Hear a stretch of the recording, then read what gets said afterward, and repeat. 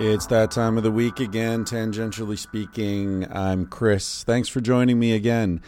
This week's guest is really freaking interesting. Dr. Tanya Luhrmann teaches at Stanford. She's a psychological anthropologist. She is interested in this place where belief and reality merge and separate and flow and butt up against one another. She's best known for her studies of modern-day witches, charismatic Christians, and psychiatrists. She's the Watkins University professor in the anthropology department at Stanford University. Very smart woman working on some fascinating stuff. But before we get to that, let's talk about some things that are sort of tangentially related. But before I even talk about it much, let me just play a piece of music for you. This is an extraordinary piece of music. When I first arrived in Spain back in 1989, 1990,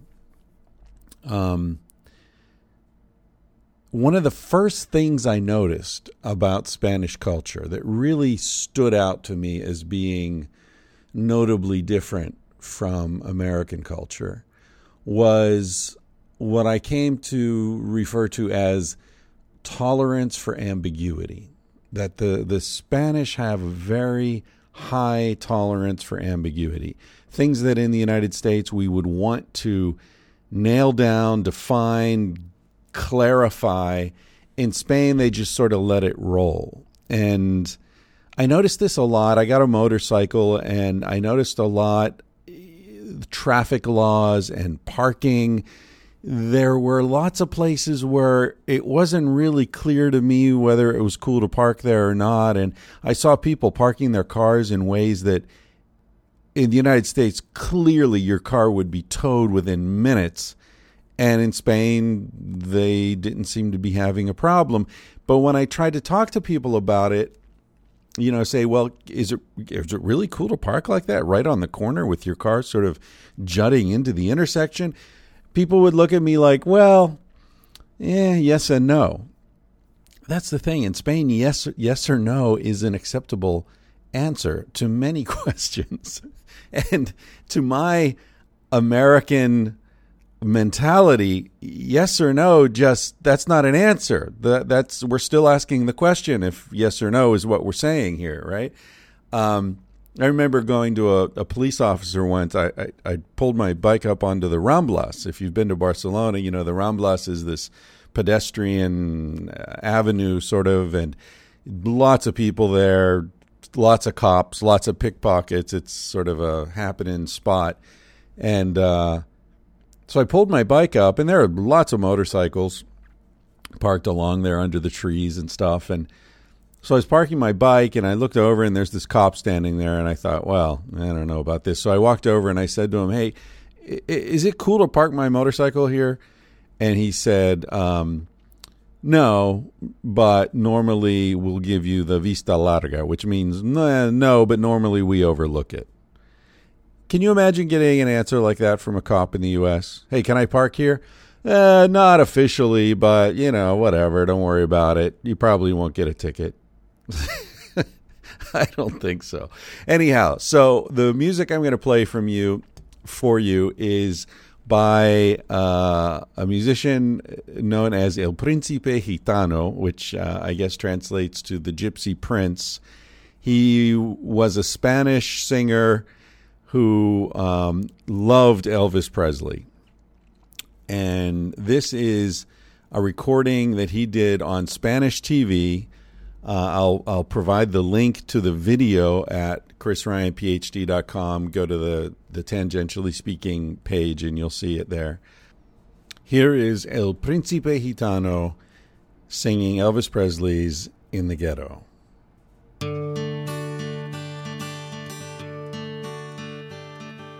There's no fry on the calling great Chicago moon, baby Benny Charlie's money in the ghetto.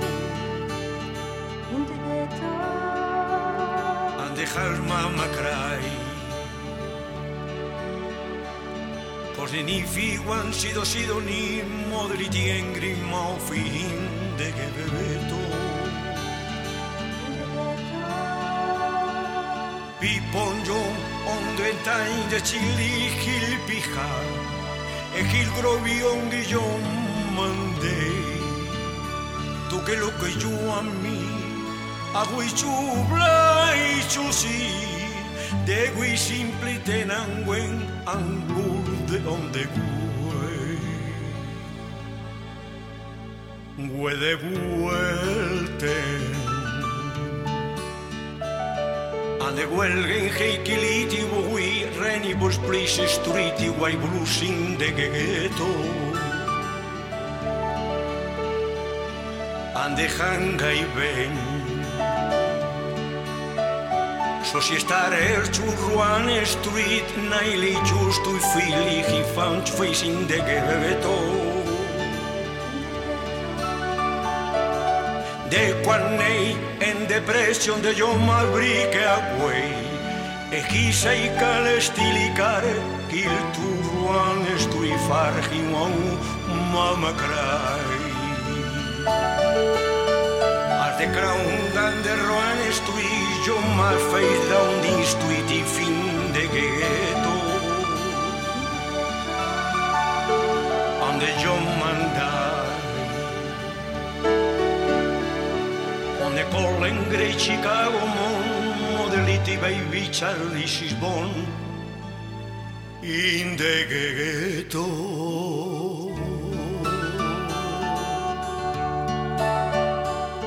and his mama cry.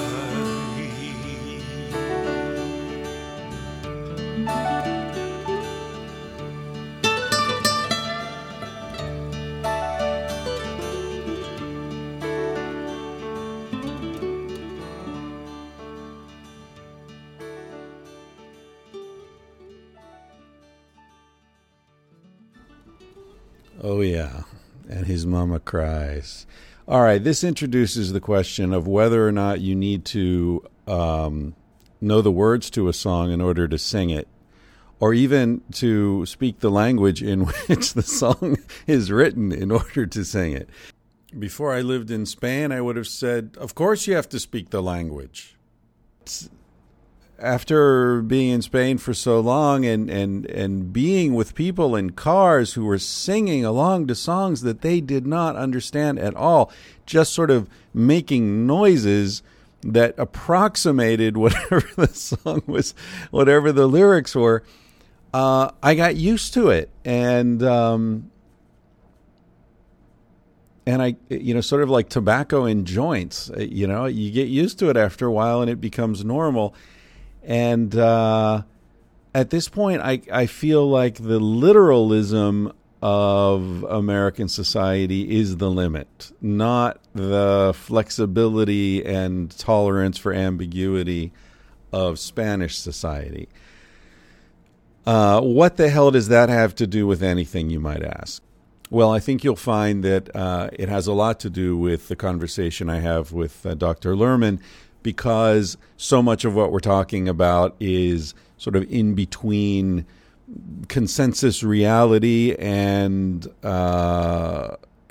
private experience, as so much of spiritual and psychological experience is. It's both very intensely private and generated out of our consciousness on some level, and yet there are touchstones out in the world that we all sort of agree about. This week, there's this big thing going on with everybody freaking out about the dress on Twitter. Is it white and gold, or is it black and blue, or whatever the colors were?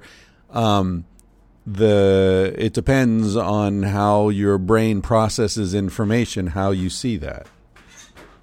And so I guess this whole thing is, all these things are related. How you see the world is partly about the world and largely about you.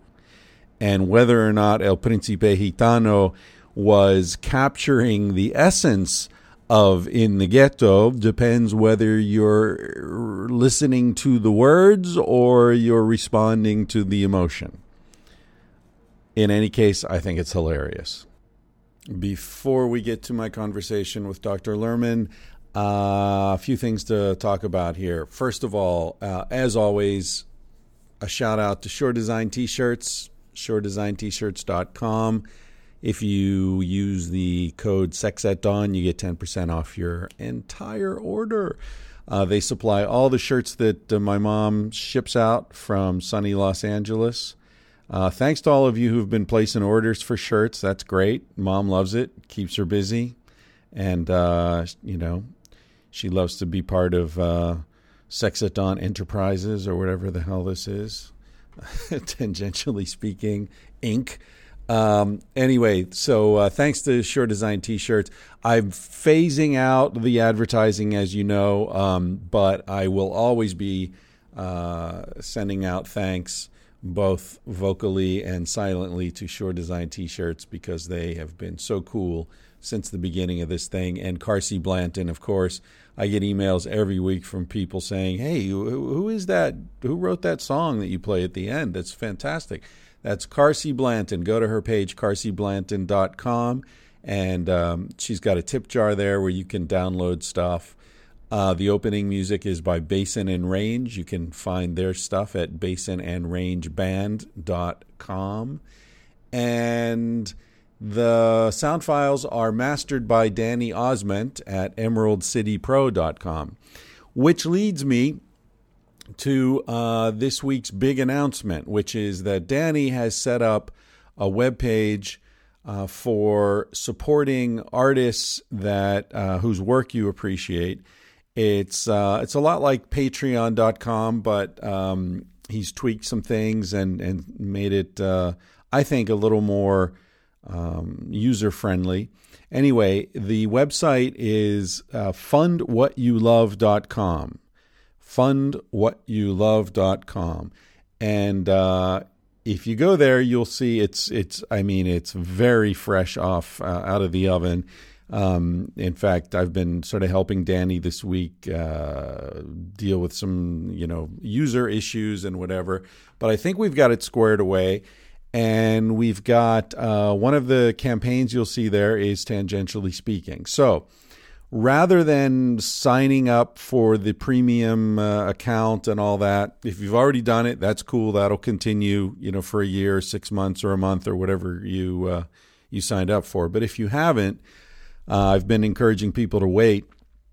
If you want to support the podcast, if you're able to support the podcast financially, that would be most appreciated since I'm really not making any money from this, and it takes up a lot of time that I should be using writing that damn book that people keep telling me to finish, and I will. But it takes a lot of time, takes a lot of effort lining up these interviews, recording them, producing them, doing these rants and, the mashups. And it's a time sink for sure. So if you enjoy the podcast, you want to support it, please, if you can afford it, go to fundwhatyouLove.com and you'll see the Tangentially Speaking link. And I've set it up so it's a monthly patronage system. So you can say, okay, I'll throw in $5 a month for the podcast, or $10 or $20 or whatever. They're different levels. And so it's a recurring tip jar sort of situation. So if you say, you know what, I'd pay $1 an episode for that podcast, or $1.25 or whatever it is. I think I've got it set for like $5 for one of the levels, but you can put in whatever you want. You can say $1, you can say 50 cents, you can say, whatever. But there are different levels like that correspond to buy me a beer, buy me a coffee, buy me this, buy me that, whatever. So, and you'll see that there are rewards and bonuses and all that if you want that kind of stuff. I'm going to do some video podcasts. I'm going to do some, you get a T-shirt at a certain level. You get a signed copy of the book if you want that at a different level. There are different things. There's bonus material I'll be putting together stuff from the book that I've written that I can't really use in the book, but I still think it's good. I'll do some of that, more personal stuff. You also have access to Talking Out My Ass, the other podcast I do that's mainly about my travels and bizarre experiences over the years. So anyway, go to fundwhatyoulove.com and look at Tangentially Speaking. You'll see it'll explain itself there.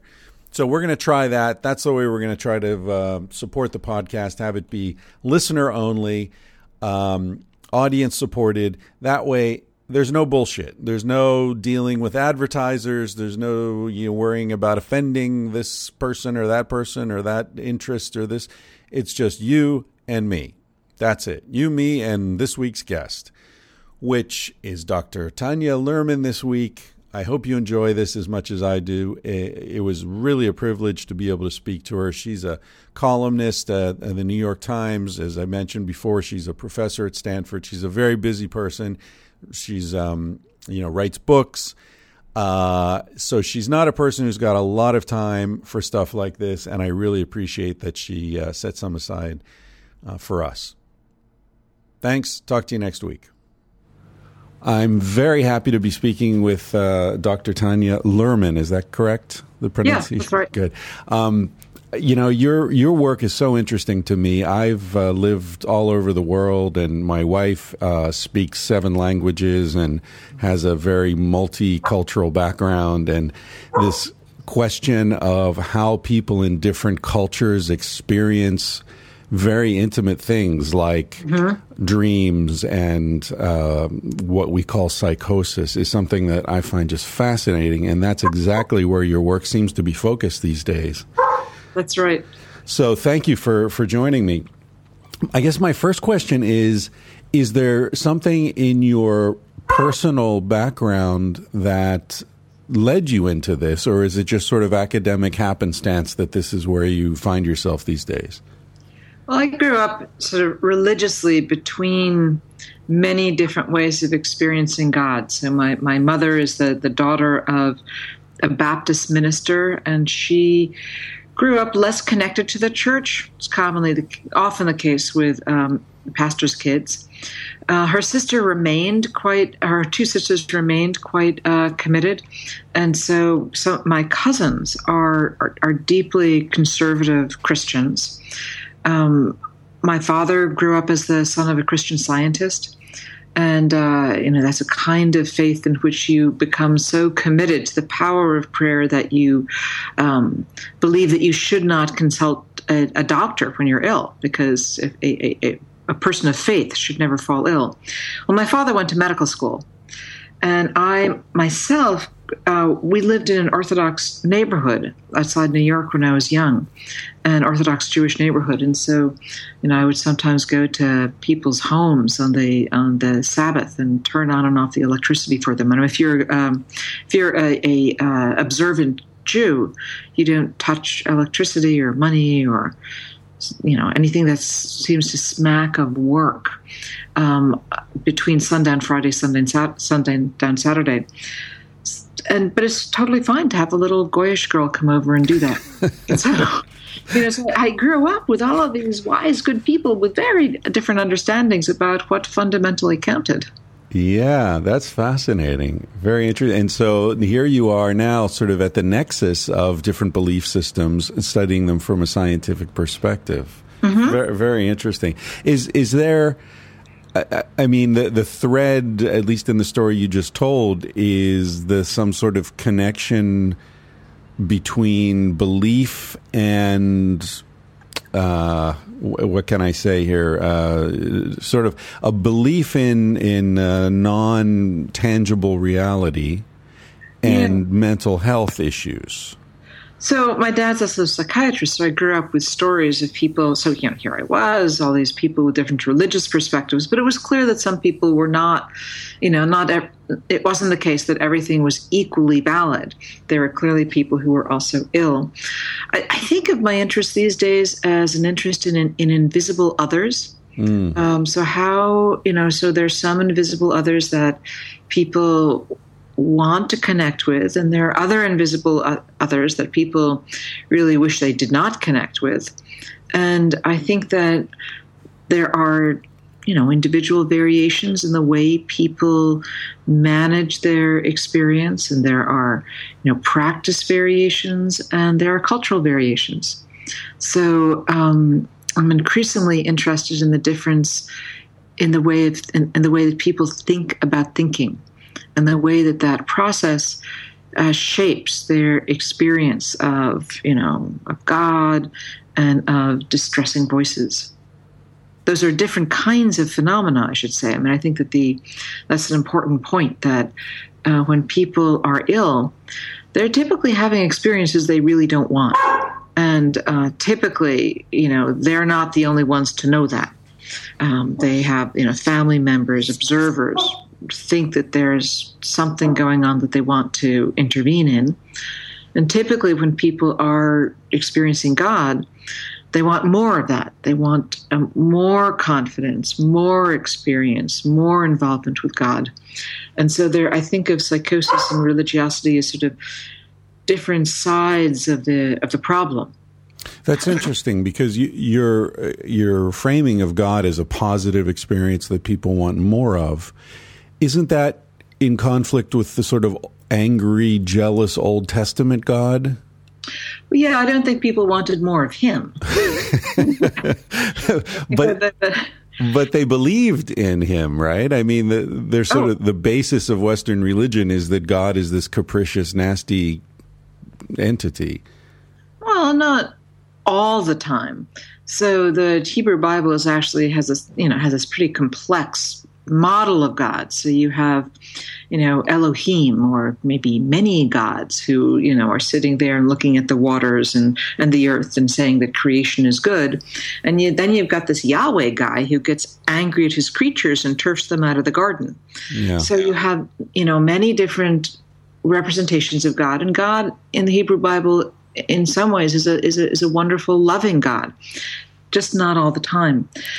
Robert Wright has made this argument that I think is really true, which is that over the course of time, God gets nicer. So that over, in the broad sweep of human history, as our human peoples move from being pastoralists to being agriculturalists, when they move from having herds to, having agriculture, to the Industrial Revolution, to today, God generally gets nicer. And so these days, God is, in certain kinds of Christianity at any rate, arguably a quarter of all Americans believe in this kind of Christianity. God is unconditionally loving. He's just wonderful. He's just this great, big, mighty teddy bear in the sky. And not all Christians agree with that representation, but they often recognize that this is the way that many American Christians imagine God these days. That's a God you want more of. So, to me, I think that the human involvement with God is sort of driven by two different kinds of human systems. One is more about fear and a worry that the world is going to come around and snuff you out. And if only you could figure out how to control something, you'd protect yourself a little against that. And the other is attachment, love. And if only, our irrepressible sort of yearning for relationships. And I think those interact with the way we imagine God over the course of our history. I'm sure I'm not the first to notice that the description you just gave sounds an awful lot like a child's relationship with a mother and a father in a sort of typical nuclear family setting. But, the father's sort of distant and a little feared, respected, but, he can turn on you and punish you and so on. And the mother, more unconditional, nurturing love and attachment. So that's really interesting. I think that may be an American model that's certainly not just an American model of a family. I guess the way I think of it is the difference between, the way that why is it that we see human faces everywhere? We're anthropomorphizing all the time. We we see faces in the clouds in one famous description. As we see faces on fire hydrants, we're constantly importing meaning into the world. Well, the best argument to explain why that's true, and this is independent of the question of whether there actually is a God, but this is the question of why humans have emerged so that they have this pretty basic tendency to see meaning and to see faces and to see agents. Well, that argument says that when our ancestors were roaming around on the savannah in small groups and terribly vulnerable, the people who were more likely to survive were the people who reacted to an ambiguous noise as if it might be an agent. And the way people usually frame this story is, if you hear a rustling in the bushes and you treat it like it's nothing, it's fine. If you hear rustling in the bushes and you treat it like there's something and there's nothing there, you just look like a little silly. If you hear a rustling in the bushes and there's something really there and you ignore it, you could be lunch. And so there's this real sense that, the cognitive apparatus we've inherited is one in which we're over-interpreting agency. So that's where I think the one piece comes from. I think the other piece comes from the fact that we are intensely social animals. And, and arguably there is something that we just, want to connect to each other and experience that love. Yeah, very interesting. You mentioned invisible others earlier. I didn't want to let that slip by. I guess you're talking very much about what most people would call spirits. Mm-hmm. Is that? Yeah. Yeah. Are you familiar with Terence McKenna or the literature around people and using massive doses of hallucinogens and the sort of consistent spiritual presences that they've noted? So I think that's kind of a cool perspective. I don't really know that work so much because I tend to be more fascinated by what humans can do without aids. But it's certainly true that it is a powerful piece of so people who use ayahuasca and who use LSD spiritually do experience many spirits. I myself, I don't pass judgment on whether the spirits are actually there. I'm interested in the fact that there are some constraints on the kinds of spirits people experience. And and I'm also interested in the work people do to enable themselves to experience the spirits as real. I think there's a sense in which belief is easy and a sense in which belief is hard. There's something about the human mind that has evolved so that when we interact with the world, particularly when things are ambiguous or uncertain, we're more likely to very quickly generate ideas about supernatural presence. It just happens to humans. On the other hand, it's pretty hard to really have the sustained commitment to the interacting presence of those spirits. So, that's what you see in the history of Christian spirituality. People are constantly talking about, trying to feel closer to God, trying to truly behave as if you somehow truly took it seriously that you were in relationship with your Creator. And so both of those are true. Yeah, it's very interesting. You were talking about using aids, external aids like ayahuasca or different hallucinogens, and yet isn't ritual itself an aid? Absolutely. And I think one of the reasons that you have to accept the fact that faith is hard is that there's no other way to make sense of the fact that people do 40-hour rituals to heal somebody or to make God present. It's just something, we build these huge buildings and spend an enormous amount of money creating these spaces in which we come to encounter God. And we need that. It's hard because it's, we've also evolved to treat persons as visible and minds as private and love as conditional upon right behavior, to take seriously as a piece of your everyday life that there is this supernatural being in relationship to you, you need constant reminders, constant practice, constant engagement. Interesting. Yeah, I see what you're saying. Are you familiar with Ian Stevenson's work on reincarnation? No. Yeah, he taught. I think he's recently died. He's a psychiatrist who taught at University of Virginia Medical School, and sort of as a sideline, he did research on reincarnation. And as you can imagine, someone in that position doing that sort of research, he was anxious, I think, about not being taken seriously by his medical colleagues. So the books that he published are very dry and sort of hide the fascinating material behind this, all the charts and the graphs and the very dry language.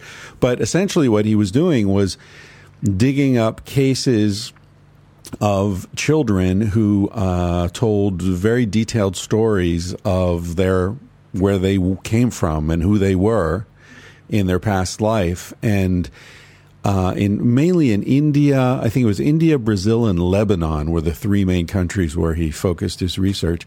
And with his team of graduate student assistants, they tracked down the person who died, who was reincarnated in this kid.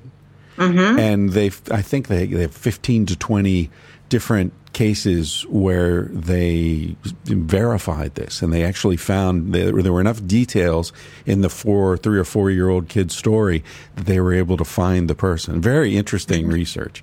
Anyway, it's only tangentially related to what we're talking about. What do you think about placebo? Is placebo on some level? Could we describe the placebo effect as God's interaction? So I think that spiritual healing could be described from a medical perspective as placebo. I mean, the word placebo is a terrible word because it suggests that there's nothing there and that's a false experience. And that's clearly not, what much effective spiritual healing is about. People aren't getting a sugar pill. They're participating in a ritual, or they're praying, or they're engaging with God. One of the things that we do know is that if you're religious, it's better off for your immune system, for your blood pressure, it reduces your mortality in a variety of ways. I mean, so there's one argument that it adds to go to church every week adds 2 to 3 years to your life. Interesting. Now, do you think that's because of, and maybe this question makes no sense, but I was going to say, do you think that's because of the religious practice, or is it because of the reduction in stress from being in a quiet place and being part of a community? Well, those questions are great questions, and they're hard to answer. Yeah. So what the data set has is like, did you go to church? How often did you go to some religious service? I think there are probably a bunch of things that contribute. I think, you might have orange juice at the service, probably useful. It's clear that social support is crucial. That's just one of the things that drives what it is to be human is relationships with other people. It's clear that, some sense that somebody else is in charge reduces your stress. So if you have, there's work out there that suggests that if you pray to a God who's judgmental, your risk of mental illness increases the more you pray. Whereas if you pray to a God who is loving and caring, then your risk of mental illness decreases the more you pray. So there's something pretty fundamental, I think, about the relationship with God as a relationship. And I think you can see that even back in the faiths that we think of as being driven by an angry God. Not for everybody, but for some people at some time. Speaking of the way God has changed over time, in terms of what you just talked about, and also the Robert Wright progression that you mentioned earlier, what can we say about hunter-gatherer gods? Is there a consistency among animist belief systems? No. I think that there is, in those hunter-gatherer groups that I know best, there's sometimes a more distant sense of a deity and often a more intense emphasis on spiritual experience. So, I'm waving my hands, but basically I think that those practices are more likely to involve trance practices and a current experience of the supernatural presence. Okay. So, and when we talk about animism, when we talk about a hunter-gatherer group that sees a spirit of, is it that they see the spirit of a river or a spirit of water? You know what I mean? Are there spirits of the sky or spirits of things in the sky? I don't know if there's any consistency in that. I think there's a lot of variation. So some of the Amazonian groups that have been currently much discussed in my discipline, anthropology, what actually happens is that you have a religious expert who's the shaman, and the shaman tells you what's spiritual or not spiritual. And there are certain, designated animals who have special abilities. And you might see the jaguar, or you don't see the jaguar. The jaguar can turn into a human, or it doesn't turn into a human. And so I think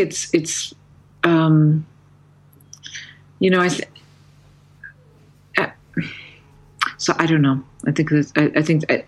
I suspect that there's more variation than we imagine. Yeah. And that the European armchair interpretations of animist practice, so like Lucien Levy-Bruhl, for example, he was reading, European travelers' descriptions of the behavior of so-called primitive people and speculating about the nature of their religious representation.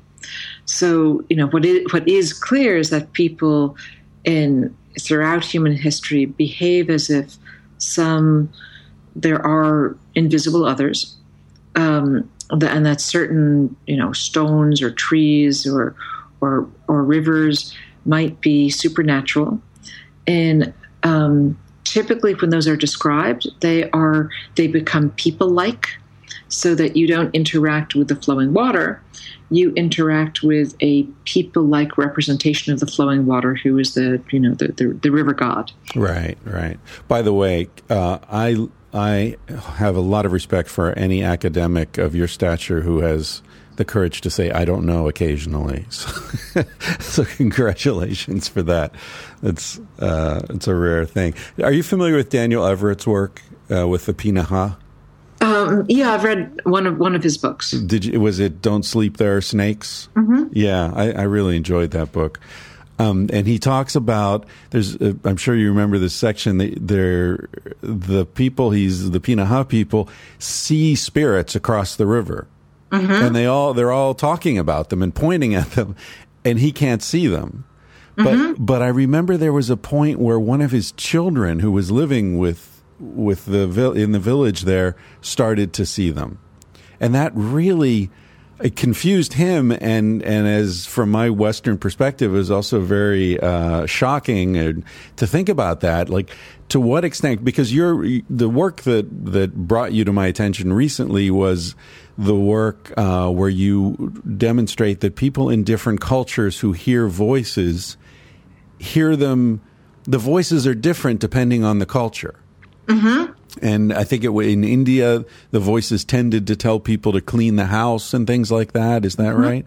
Whereas in the United States, it's more, hurt yourself or hurt someone else, a lot of violence and nastiness.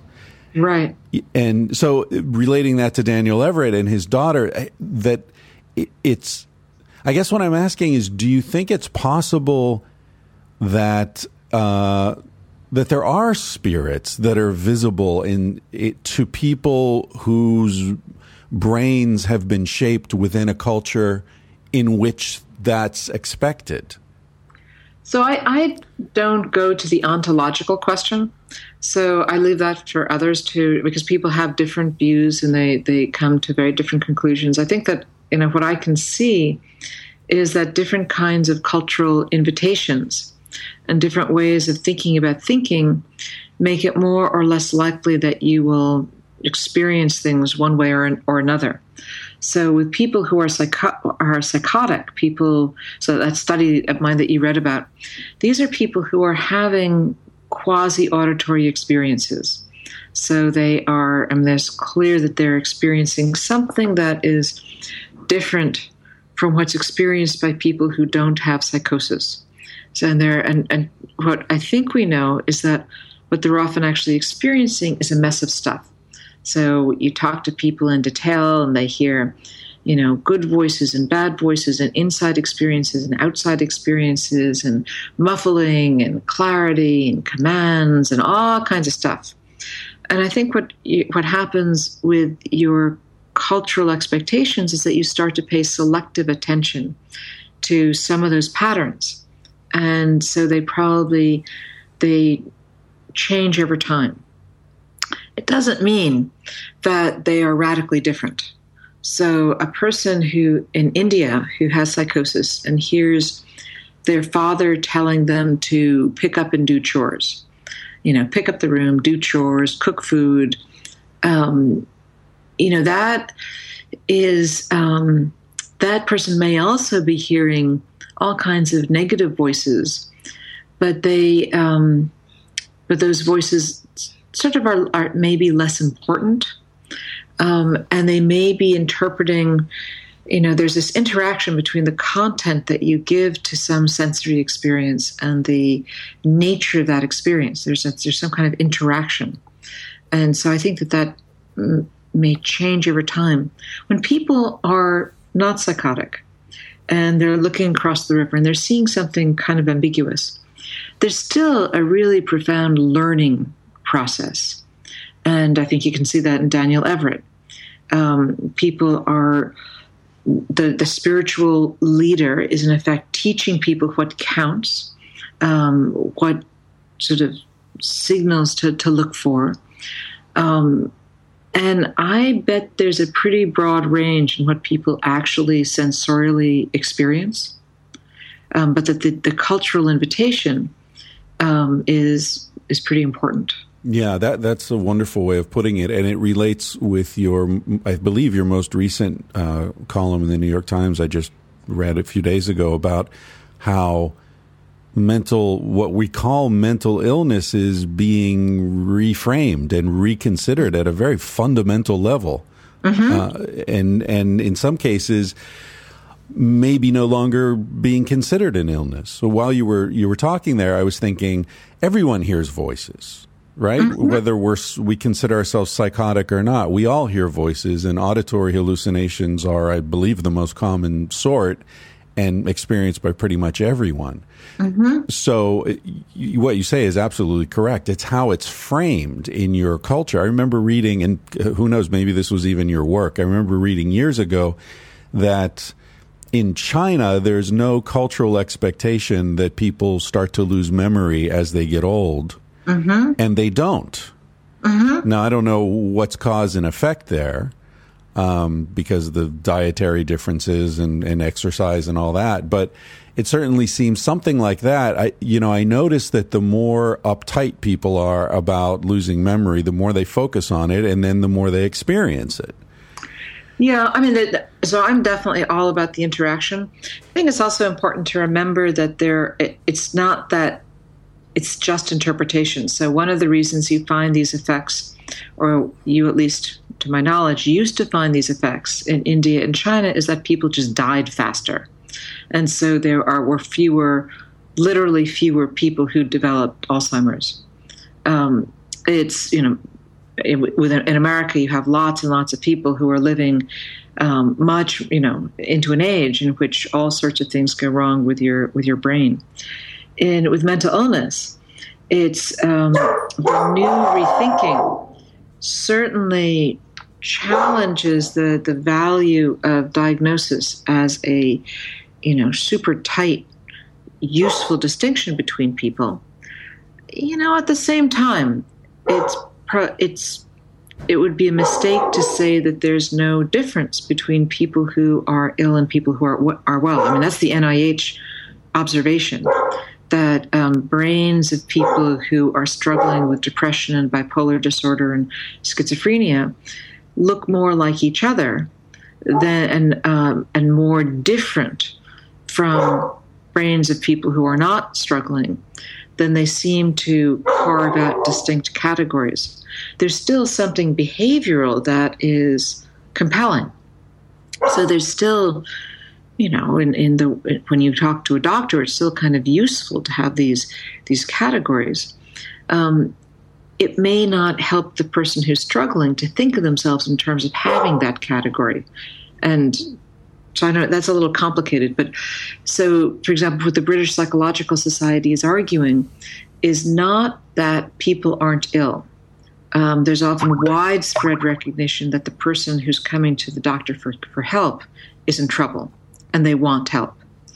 What they're arguing is that there's no good, sharp dividing line between health and illness, and there's no good, sharp dividing line between schizophrenia and bipolar disorder, and it may not help somebody to think of themselves as having schizophrenia. Well, it may in fact hurt them, right? Exactly. We're talking about the cultural framing of experience. If you tell someone you're sick, especially if you tell someone you're psychotic, if they Google search psychosis, they're going to be scared to death, quite literally, possibly. And that leads to, you mentioned shamanism earlier, and I wanted to get back to that because my understanding of shamanism is that there are essentially two types of shaman, which is one who chooses to become the shaman, who chooses to go through the rituals and the study, and the other who has no choice in the matter, who's called to shamanize. Well, I think in either event, the shaman needs training. Yeah, sure. So both need to go through the training. But my point is that the person who's called to shamanize, I don't know if you've read Black Elk Speaks, for example. Do you know that? No. It's very, I think you'd find it fascinating. It's a sort of a classic of American Indian literature. And it's, he was a Lakota shaman who he never saw white people until he was about 13 or 14. And by the time he was 20, his culture was destroyed. But in his teens, he had what we would call a psychotic break. He had visions. He thought he could control the weather. He thought animals were speaking to him. He had all this stuff going on. And he was in essentially what appears to be a coma for a few days. And when he came out of the coma, he explained these visions that he had to the shaman. And the vision was very complex. There were horsemen riding into the village from the four directions and four different colored horses, and all the people were dancing around in a certain way. And it was this whole thing.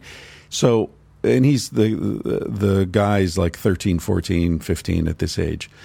And so what the shaman did was he arranged for the entire village to enact this boy's vision. Right? So the boy sat in the middle of the village, and everyone he knew participated in recreating this vision that he'd had. Now, you imagine the feeling of love and inclusion and social acceptance and all that boy must have felt. And then the rest of the story is, I won't go into it and, waste everyone's time here, but he essentially led an incredible life of extreme mental stability. He lived in different worlds in a way we can't even imagine. I mean, he joined Buffalo Bill's Wild West show, and ended up in London and in France, and then lost track of the troop and was abandoned by himself for several years alone in France. Mm-hmm. This is a guy who never saw white people, you know? It's like being picked up by a UFO or something. Anyway, my point is that in many Native American cultures, what we call psychosis is, to them, an indication that this is a person who can move between worlds. Well, yes and no. So everywhere in the world that we know, some people are designated as crazy. So that's just, you know, so it's not the case that just thinking differently about mental illness makes it go away. It's these are hard, difficult problems. One of the questions is when somebody is, so this is a big, open scientific question. Is there a real difference between psychosis, the kind of person who ends up in our culture carrying the diagnosis of schizophrenia, and trance, which is more like dissociation and is something that people move into and out of? And in both of those conditions, people have visions and, you know, auditory experiences. And so some scholars want to say all auditory experience is trance-related. And so they'd be completely sympathetic to what you'd said. There are other people who will say, well, maybe that's sometimes true, and maybe the relationship between psychosis and trance is much more complicated than we think. But there's some people who just end up being really, really sick. That said, I also think there's room for the observation that if, you know, it's clear that when people are falling ill in the way that people fall ill with a condition we call schizophrenia in our culture, it's usually pretty awful. They feel awful about it. They feel stigmatized. They feel cut off. And our culture gives them a lot of implicit signals that what's going on is truly weird. And I think if people were in a setting in which there were a more tightly knit society and their experiences could be interpreted more religiously, fewer of them would end up in the difficult state that we call schizophrenia.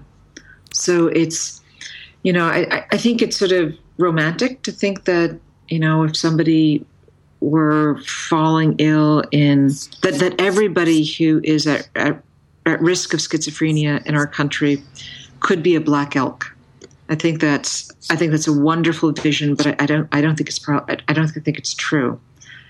But I think it is true that more people would be black elk-like if we were able to help them imagine what was going on with them in a different kind of way. Right. Yeah. There's no question that in some cases we're talking about organic brain disease or trauma of some sort or congenital defects or what have you. But yeah, I think you're right that there's who knows what the margin is that's determined by culture and expectation. And you know, I think it's important for everyone in this area to keep in mind just how sort of arbitrary these designations are. What's sickness and what's not. You know, we're just coming out of a period where homosexuality was considered to be a sickness. Exactly. And all the things that you mentioned, you know, the sort of cultural message that what you're feeling is wrong, it's sick, it's disgusting, it's, you know, all that, those messages were and still are to a large extent very audible to people who are going through those things. Absolutely. And I think Americans think about their minds in a kind of weird way. So we tend to think of our minds as intensely private. We tend to think of our thoughts as they're really important, but we can't control them. They just happen. They burble away. It's that's a pretty idiosyncratic way of thinking. And when people end up hearing the voices associated with psychosis, I think it's easier for them to feel assaulted in this culture than in other cultures because it it's just seems like there's something going wrong with your mind, and that's just a terrifying thought. Right, and the base assumption is that you can't control it. Mm-hmm. Yeah. Have you looked into the sort of interaction of Buddhist meditation and the advent of psychotic experiences? In other words, I'm talking about people who come from a tradition where that sense of the inner voice being controllable through meditation is widespread.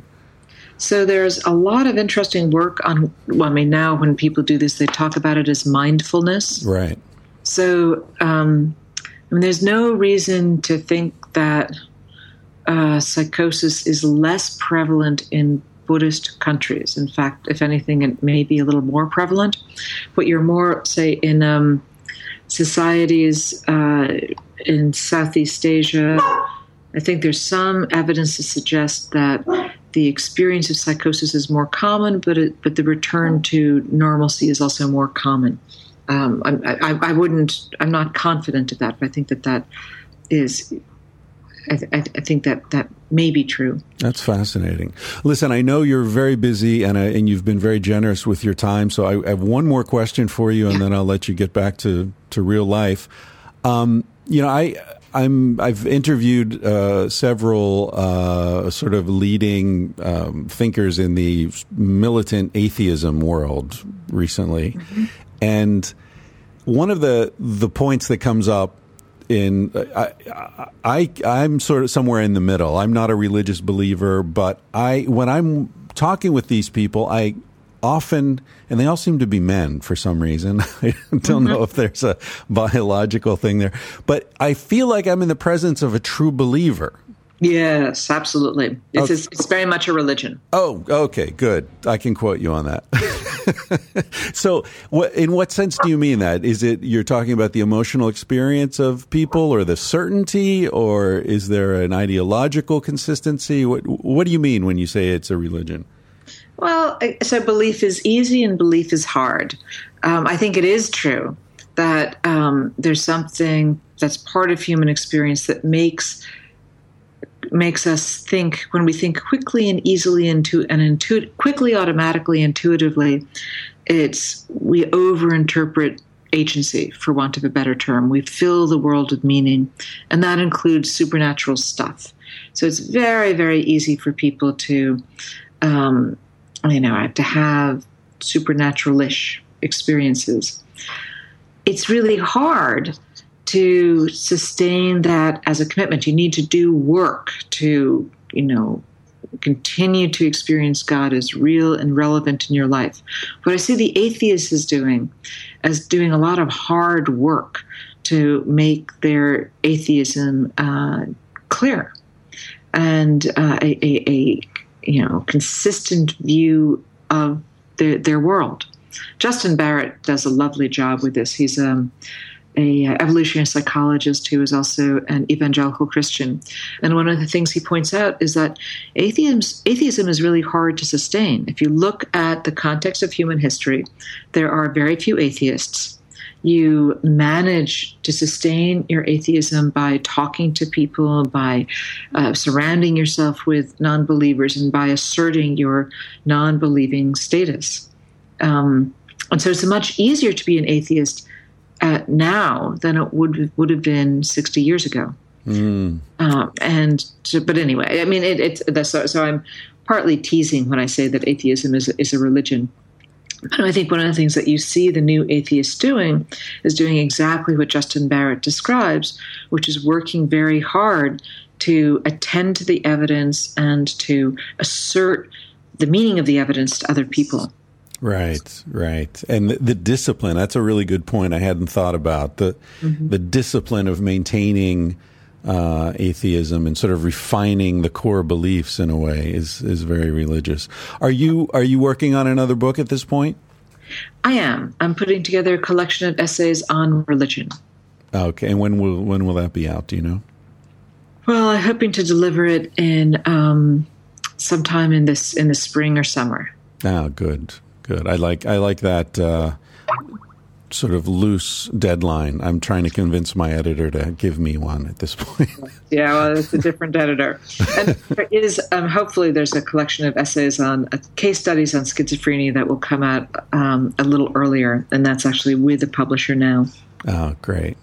Well, listen, thank you so much. I sincerely believe that you're doing very important work by calling attention to the way in which these issues are determined by culture, and hopefully we can adjust that in a way that will alleviate some suffering. Thank you very much. You're doing good work too. Thank you. All right. Thanks for your time. Bye-bye. Bye. He said, baby, what's a big deal? Feel what you want to feel. Say what you want to say. You're gonna die one day. For example, I could kiss you just because I want to. And what's the difference if you turn away? I'm gonna die one day. Why do you waste your time thinking about your reputation? Trying to meet an expectation, wondering what they're gonna say. When everyone you've ever known is headed for a headstone. I don't wanna give the end away, but we're gonna die one day. Your body is an animal, doesn't ask for much. A little music and a soft touch. Why don't you let it out to play? Your heart is in a birdcage, singing in your chest. You wanna shut it up but give it a rest. You're gonna die one day. Why do we waste our time thinking about a reputation? Running from a confrontation, wondering what we ought to say. When everyone we've ever known is headed for a headstone. I don't want to give the end away, but we're gonna die one day. We're gonna die one day. We're gonna die one day. So baby, what's a big deal? If you wanna be free, say what you wanna feel. Spend the night with me. I'm gonna take you up in my arms. And if we must go down, we'll go singing to the smoke alarms. We'll dance into the ground.